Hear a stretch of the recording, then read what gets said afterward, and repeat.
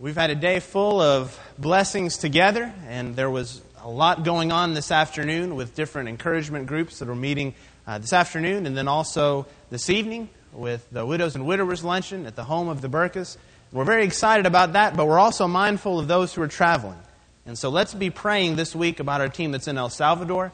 And again, let me remind you that an excellent way to stay updated with what's taking place is to look in your announcement sheet. There will be a website for the weblog. You can log on, and as much as they have an opportunity, they will be able to post some announcements on there about what has taken place. Let me also encourage you, speaking on behalf of someone who has been on a trip in which we got comments on a weblog, to have a little comment on there that someone's praying for you and that someone's thinking about you. Even if you never hear a response back, that's going to encourage the team there. So if you have a chance to get on there, and let's participate in that. This is our mission, all of us together. And so let's make sure we're a part of that. We also don't want to forget, as spring break is upon us, that we do have our pictorial directory pictures that will begin this week. And so if you've signed up for a picture, be sure that you're here. Also, if you've signed up to help, be sure to check your calendar and find out what time it was you signed up to help. We'll need all the help we can possibly get. That's going to be a wonderful tool for us. If you look at the passage of Scripture in the announcement sheet, it's a statement that Job makes in the 13th chapter of Job, the 15th verse, as he talks about God. He says, "Though he slay me, yet will I trust him." That's a powerful statement that Job makes in the middle of suffering. I have to be honest with you, I'm not sure exactly the best way to introduce our message this evening. It's a different sermon than probably I've ever preached. It's a different one than we usually do on Sunday evenings. But I want us to ask some honest questions about how we as Christians deal with grief. How we as Christians deal with struggles that we face in life. The biblical term for grieving and maybe weeping over something that's happened is lament. And when we look through the Old Testament, especially in the book of Psalms, when we look in the life of Job, writings of the prophet Jeremiah, we see a great deal of lament among God's people. And so we're going to look this evening at some biblical ways we can handle that when faced with that challenge in our lives. I want you to think about what your favorite song in worship is. If you had to pick one favorite worship song, what would that be? As we think about the songs that we sing often, if you're like me, I really enjoy getting together, especially on a Sunday night, and singing some of these songs that are upbeat, and that are focusing on heaven, that are positive, songs that really mean a lot, and they get us all fired up, and we stand up and we sing together on a night like this, and it's exciting. You know, we like those upbeat kinds of songs. I want you to think about your favorite moment of this past year, 2006. What favorite moment stands out to you? We like to reflect on positive, happy moments in our lives, don't we? Maybe it was a time you gathered with family. Maybe it was a personal victory that you achieved. We like to think of personal moments that really stand out, that are upbeat and that are positive. But you know, all life is not made up of upbeat and positive moments. And it may be that you're here this evening and a group this size, there are probably several that are in the middle of struggling with a recent event that's causing a lot of grief. Maybe it's an event that's not so recent, but still causing grief. Still a part of that process. You may be here this evening, and that's a long way in the horizon for you. You're experiencing a time in life where you haven't dealt with much grief. Whatever our situation, whatever our case, I think we have a great deal to learn from Job. Dr. Bill Flatt tells two stories about speaking on grief that I want to share with you as we begin. He told me about two different times where he called congregations, and as he was arranging to come speak there, he was going to speak on the topic of grief.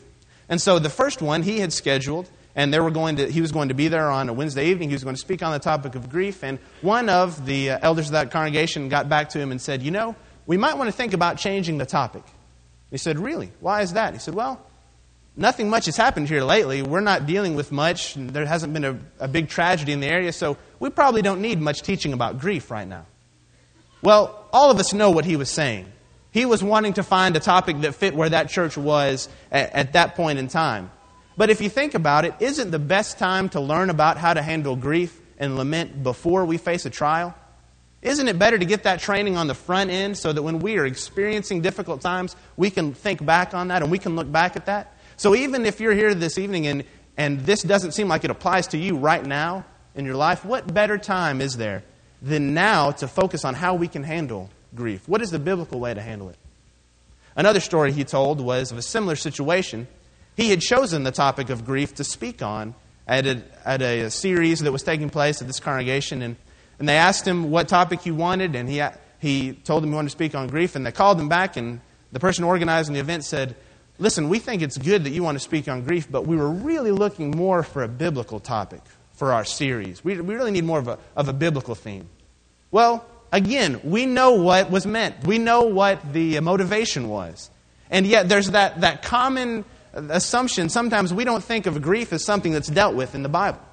We don't think of the grief process as something that's dealt with in God's Word. Now, if we go down that road and that's what we believe, when we experience grief, how are we going to respond? Well, if we don't think it's something that's covered in God's Word, we might feel guilty that we're experiencing grief. We might be confused because we don't know where to turn. We don't have a source that we can go to. And so this evening, I want us to understand that this is a very biblical subject.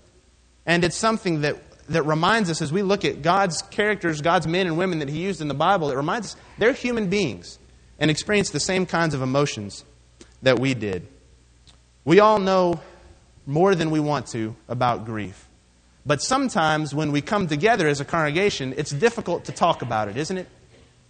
It's difficult when we all come together to tell someone how you're really doing or to tell someone what's really happening in your life. And it's so tempting just to put a smile on and to go and shake hands and say everything's going well. It's tempting for me as a song leader, I'll admit, to sing all upbeat, positive songs that talk about heaven and we're marching to Zion and when we all get to heaven. And those are wonderful songs, but sometimes we need songs like Carrie led this evening.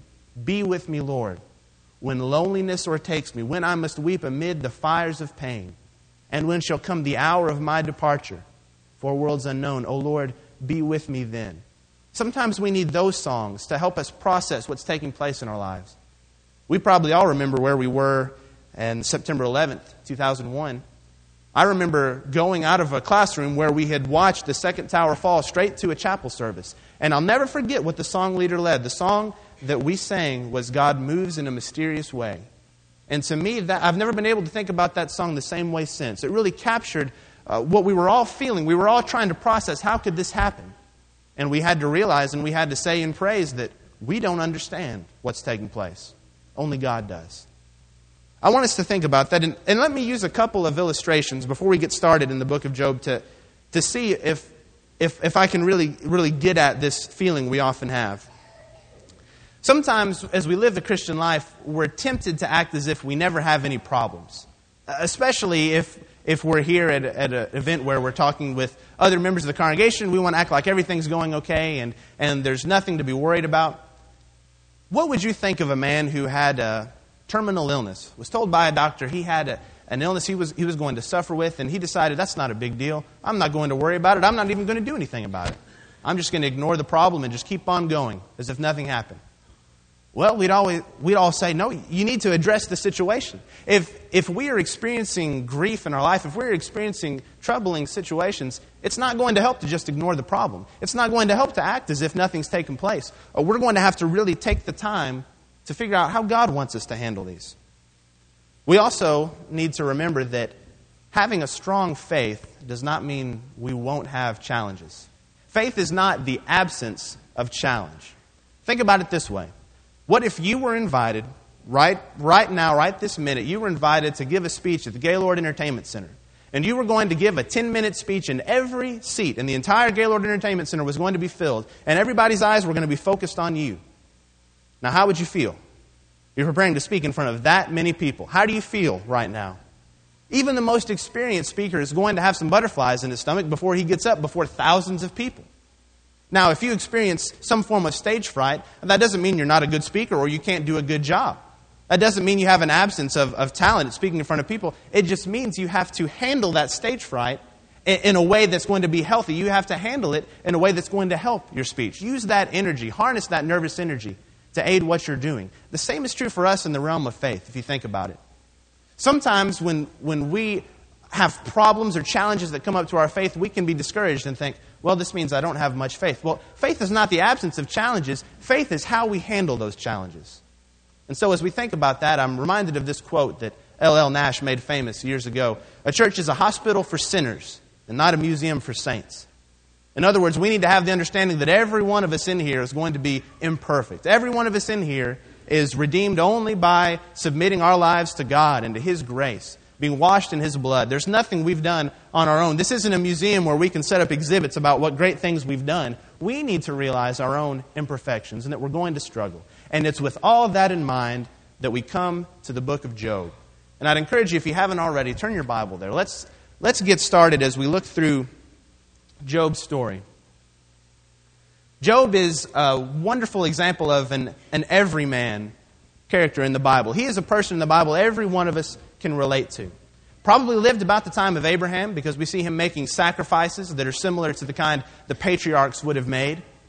And we see that Job is here on the receiving end of a conversation that takes place between God and Satan.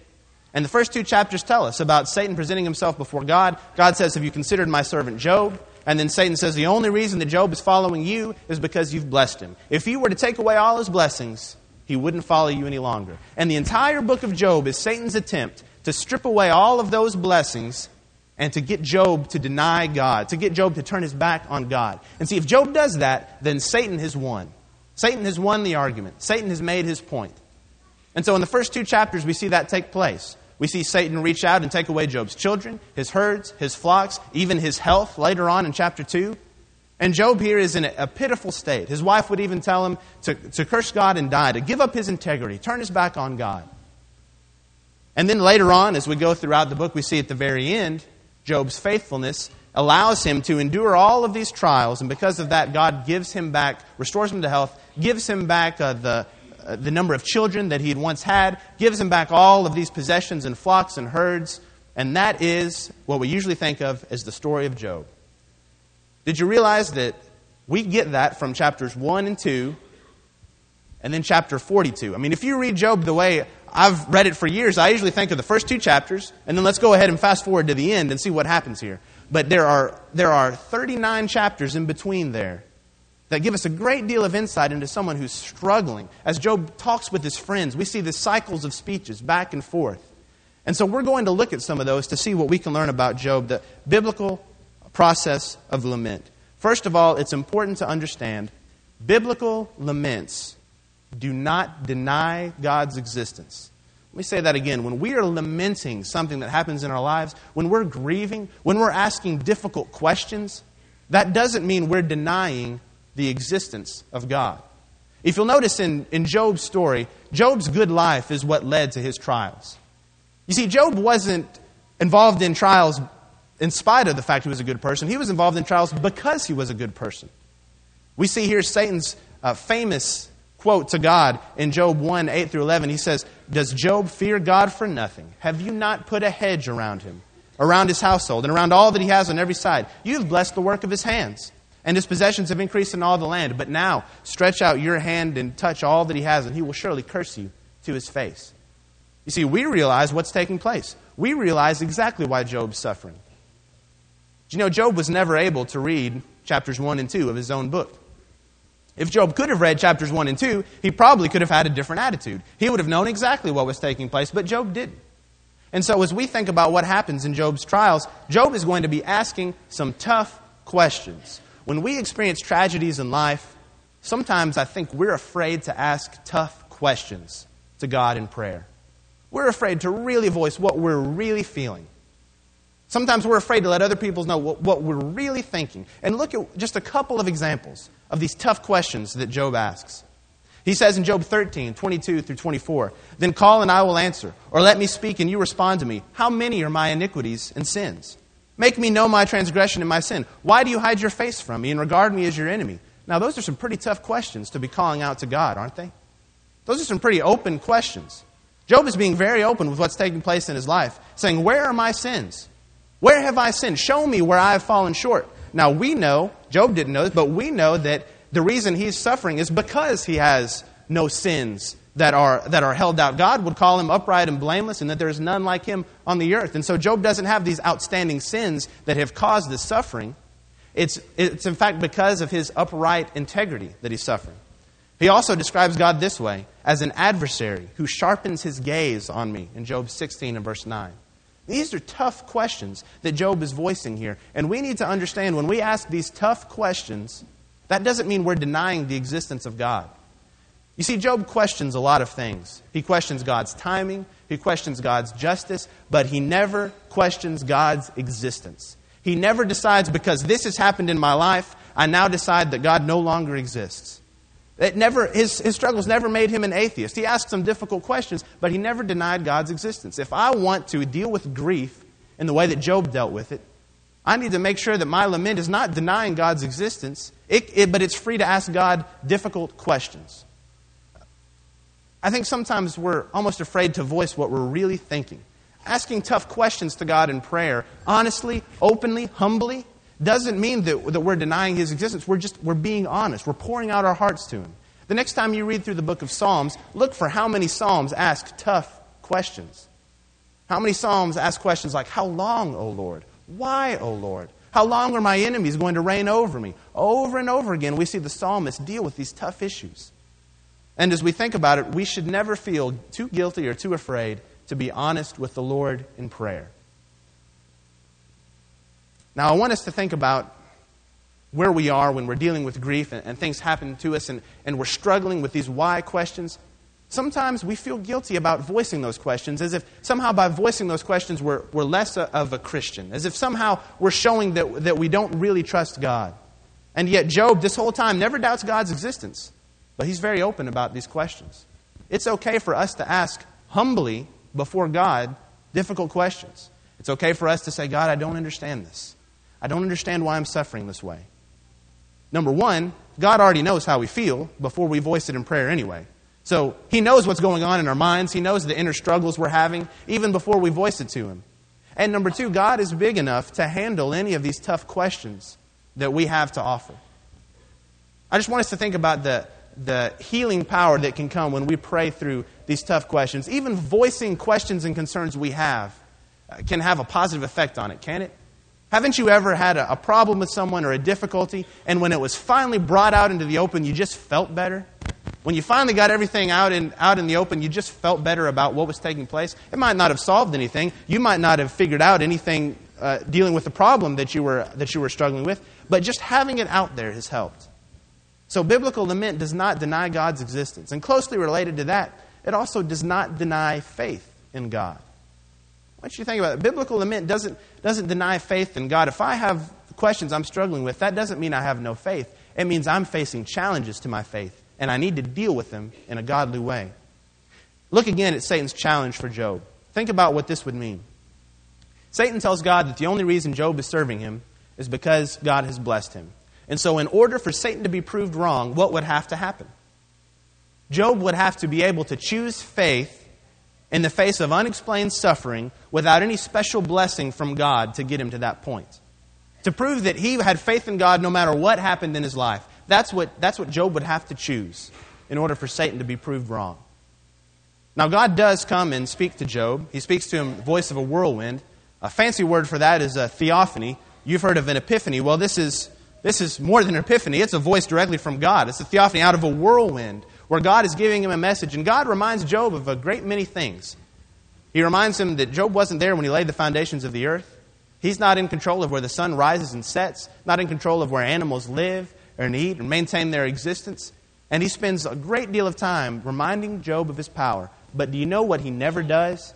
He never explains why Job is suffering. Have you ever thought about that? He never explains why Job is suffering. If it were me, I would think, if this happened to me, I'd want to know what took place in chapters 1 and 2, wouldn't you? I'd want to know what happened. I'd want to have it explained to me so I could understand, and then I could make it through all this. But God never explains it to him. And we might wonder why that is. Why would God do that? Why would God never explain to Job what took place? Well, think again about what Satan has said. Satan said that Job only served God because God blessed him. In order for Satan to be proved wrong, Job had to choose faith without having the blessing of understanding what had taken place in his life. If God would have given Job the knowledge of why he was suffering, that would have been a blessing, wouldn't it? Wouldn't it have been a blessing to know that? And in order for Satan to be proved wrong, Job had to choose faith in the face of unexplained tragedy. And you and I are often in the same situation, aren't we? Don't we face times in life where we just can't make any sense of it? We can't explain why something happened? And it could be that Satan is trying to discourage us, and he wants to draw us away from God. And what he wants more than anything else is for us to face tragedy, and we don't have any answers, and he wants us to turn our back on God. And yet Job gives us a wonderful example of someone who decided to choose faith. It didn't mean he didn't ask tough questions. It didn't mean he didn't deal with emotions, because he did.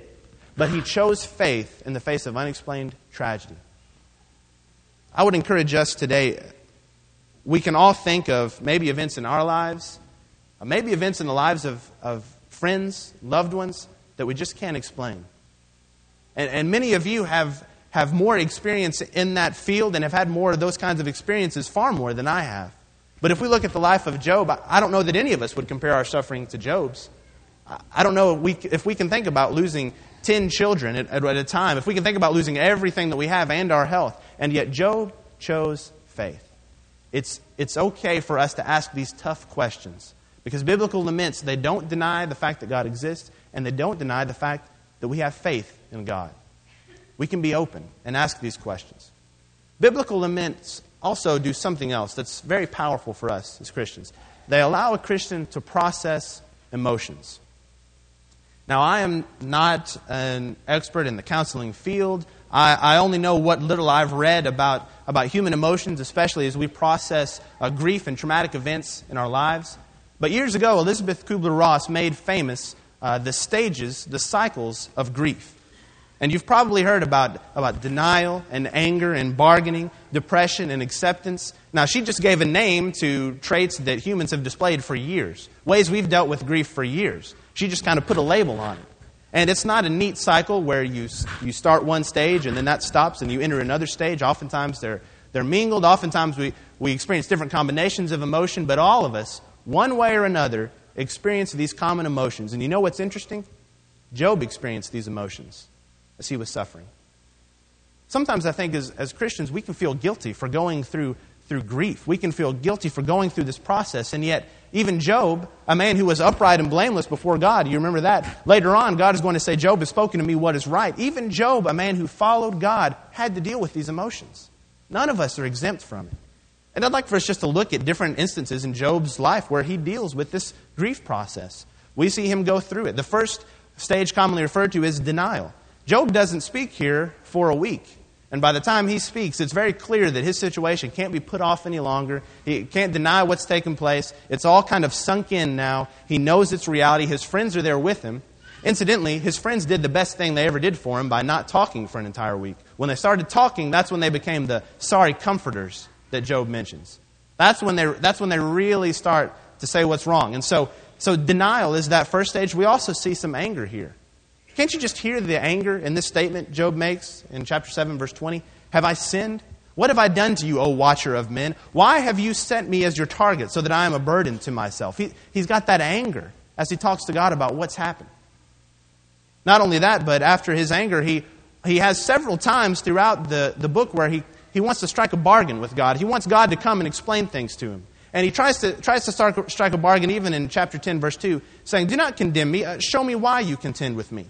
And that thought comes over and over again in the book of Job. All right, okay, let's talk about this. All right, why don't you tell me what's going on, and don't contend with me, and I'll let you speak. And he has these bargains he keeps trying to strike. We can probably see ourselves in this process somewhere.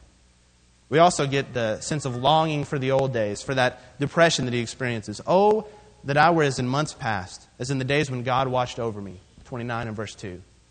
See, Job is dealing with all of these emotions. And eventually, at the end of the book, as we mentioned, he comes to a point of acceptance. After God speaks to him, he realizes he's uttered things he did not understand, things that were too wonderful for him to know. Job 42 and verse 3. And so we see that process lived out in the life of Job. It's important to remember that throughout all this, he has three friends, Eliphaz, Bildad, and Zophar. Later, Elihu comes and gives more of the same advice. And they keep saying, Job, you've done something wrong. We can explain everything. We can explain why you're suffering. You've done something wrong. Here's exactly what's happened. You know, I'm always suspicious of people who claim to have all the easy answers when it comes to dealing with grief and emotion. I don't claim to have easy answers. It seems to me the only people who had easy answers in the book of Job were his 3 friends. And God's going to have something to say about what they were advising him to do later on at the end of this chapter. There are no easy answers to this process, and there's no way that we can be exempt from it. Job followed God. He was a faithful follower, yet he still had to experience these emotions. And we'll have to do the same thing. It's important to remember in times like this that as we go through some form of this cycle, that mere intellectual knowledge does not prevent emotional distress. Let me say that again. Intellectual knowledge does not prevent emotional distress. What that means is I can know intellectually that God's going to see me through a certain time in my life. I can have faith that God's going to see me through a certain time in my life. But I'll still have to deal with the emotions that go along with experiencing that struggle.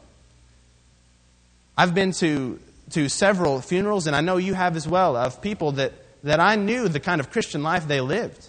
I knew where they were headed. I knew where their eternal destination was going to be, and yet I still struggled with the emotions of not having that person with me on a daily basis.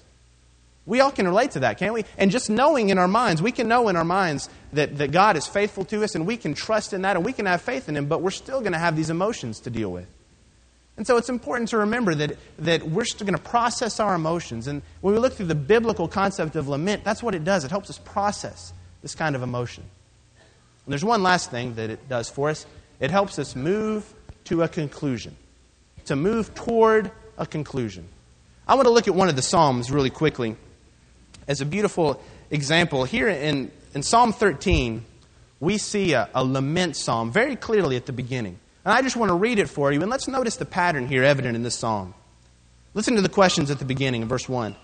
How long, O Lord? Will you forget me forever? How long will you hide your face from me? How long shall I take counsel in my soul, having sorrow in my heart daily? How long will my enemy be exalted over me? Consider and hear me, O Lord my God. Enlighten my eyes, lest I sleep the sleep of death. Lest my enemy say, I have prevailed against him. Lest those who trouble me rejoice when I am moved. But I have trusted in your mercy. My heart shall rejoice in your salvation. I will sing to the Lord because He has dealt bountifully with me. Now, in just 6 verses, did you see the shift that took place there? You see, at the beginning of the psalm, we have these questions of lament. How long, O Lord? It's a plea with God. He's pleading with God.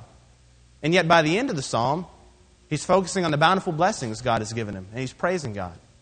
Lament psalms tend to have that move from pleading to praise. In other words, it's okay to ask these tough questions, but I shouldn't desire to stay in that state where I'm asking all these tough questions. I should desire to move to a point where I can praise God.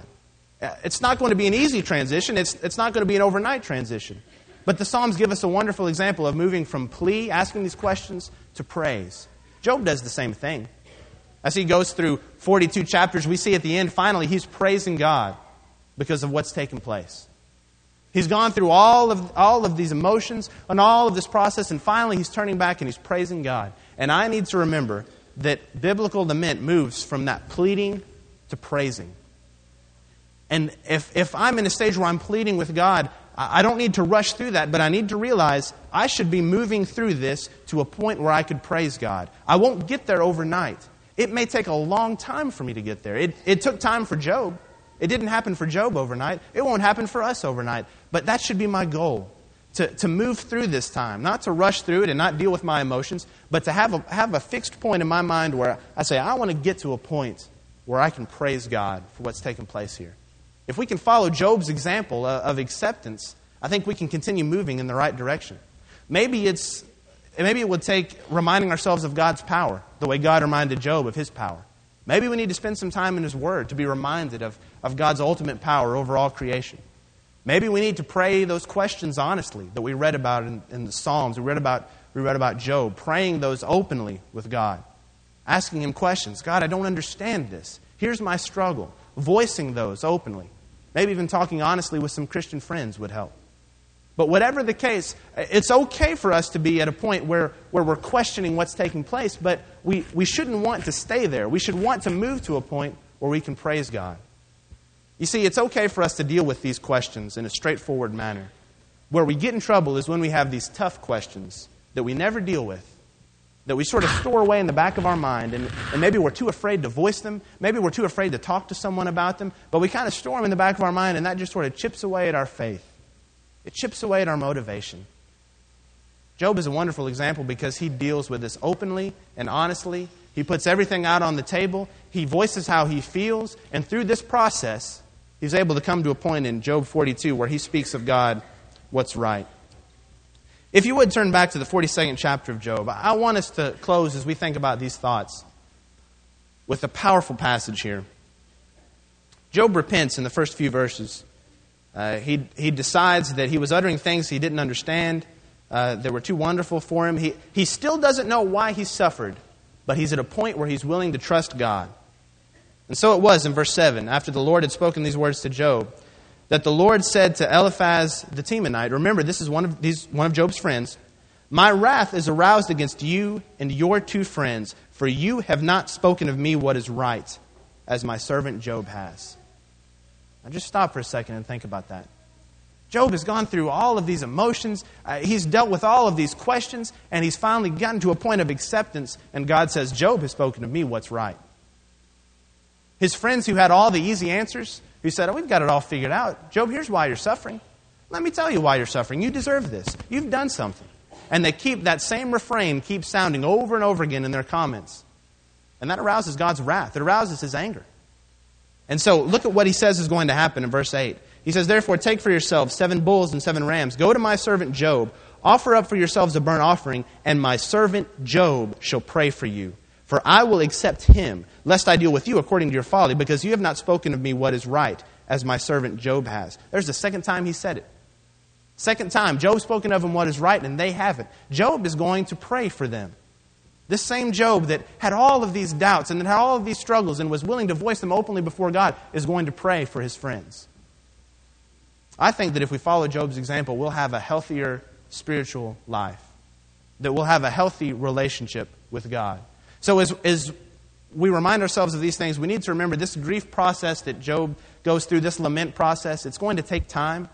It did for Job, but we can't expect to walk through it overnight. We can't expect things to be 100% better tomorrow. And you may be at various points in this process as you've been working through, and that's okay, but we want to be moving to a point where we can have that kind of acceptance Job had. There are no pat answers to tough questions. The only ones who knew the answers in the book of Job were the ones that God corrected. And I want to keep reminding us of that, especially as we help each other out through struggles. There aren't any easy answers. And so as we think through this, we need to realize God created us, including our emotions. And He understands our needs, and with His help, we can make it through times of lament. One of the most powerful pictures for me in all of New Testament is when Jesus weeps at the tomb of Lazarus. There is no one that understood the temporary nature of this life more than Jesus. There's no one who understood the final goal of this life more than Jesus. And yet, being 100% divine and 100% human, He weeps here at the tomb of Lazarus. He shows some emotion. It's okay for us to show our emotions, to walk through this grief process. Biblical lament, following the biblical model, it doesn't deny God's existence. It doesn't deny faith in God. Rather, it helps us process our emotions and move to a conclusion. It won't happen overnight, but with God's help, it can happen. A few books have come out about transitions in life. One called Managing the Transitions of Life, written by William Bridges. And one of the beautiful pictures he paints is something we can relate to, especially this time of year. When we think about the spring that's upon us, and we think about how exciting it is when the days start getting longer and the weather starts getting better, and all of a sudden, trees are growing and flowers are blooming and everything looks wonderful. The summer comes and we have the sun that comes out. We can have some days that we go out and we spend time in nature and we play and we have all sorts of fun, and then the fall comes. And the trees are beautiful and they start to change colors, but as the fall moves into winter, those leaves fall from the trees. All of a sudden things begin to look pretty bare, don't they? And it's at those winter times when it would be tempting for us to say, we want to make it like it was in the spring or the summer. That's when we had a lot of fun. You see, we've all been through spring and summer times in life, haven't we? times of joy, times that were fun. And we've all come into fall and winter times of life too, haven't we? Times when things just aren't the way they used to be. And we'll never be able to make things like they used to be. It would be like going out in the fall or in the winter and trying to take dead leaves and take Scotch tape and put them on trees and try to hold flowers up, dead flowers, and kind of make them stand up and make it all look like it used to be. You see, as we struggle through life, we're going to have seasons like the spring and summer. We're going to have seasons like the fall and winter. But you know, if we trust in God, God will get us through the fall, God will get us through the winter, and we'll have another spring coming.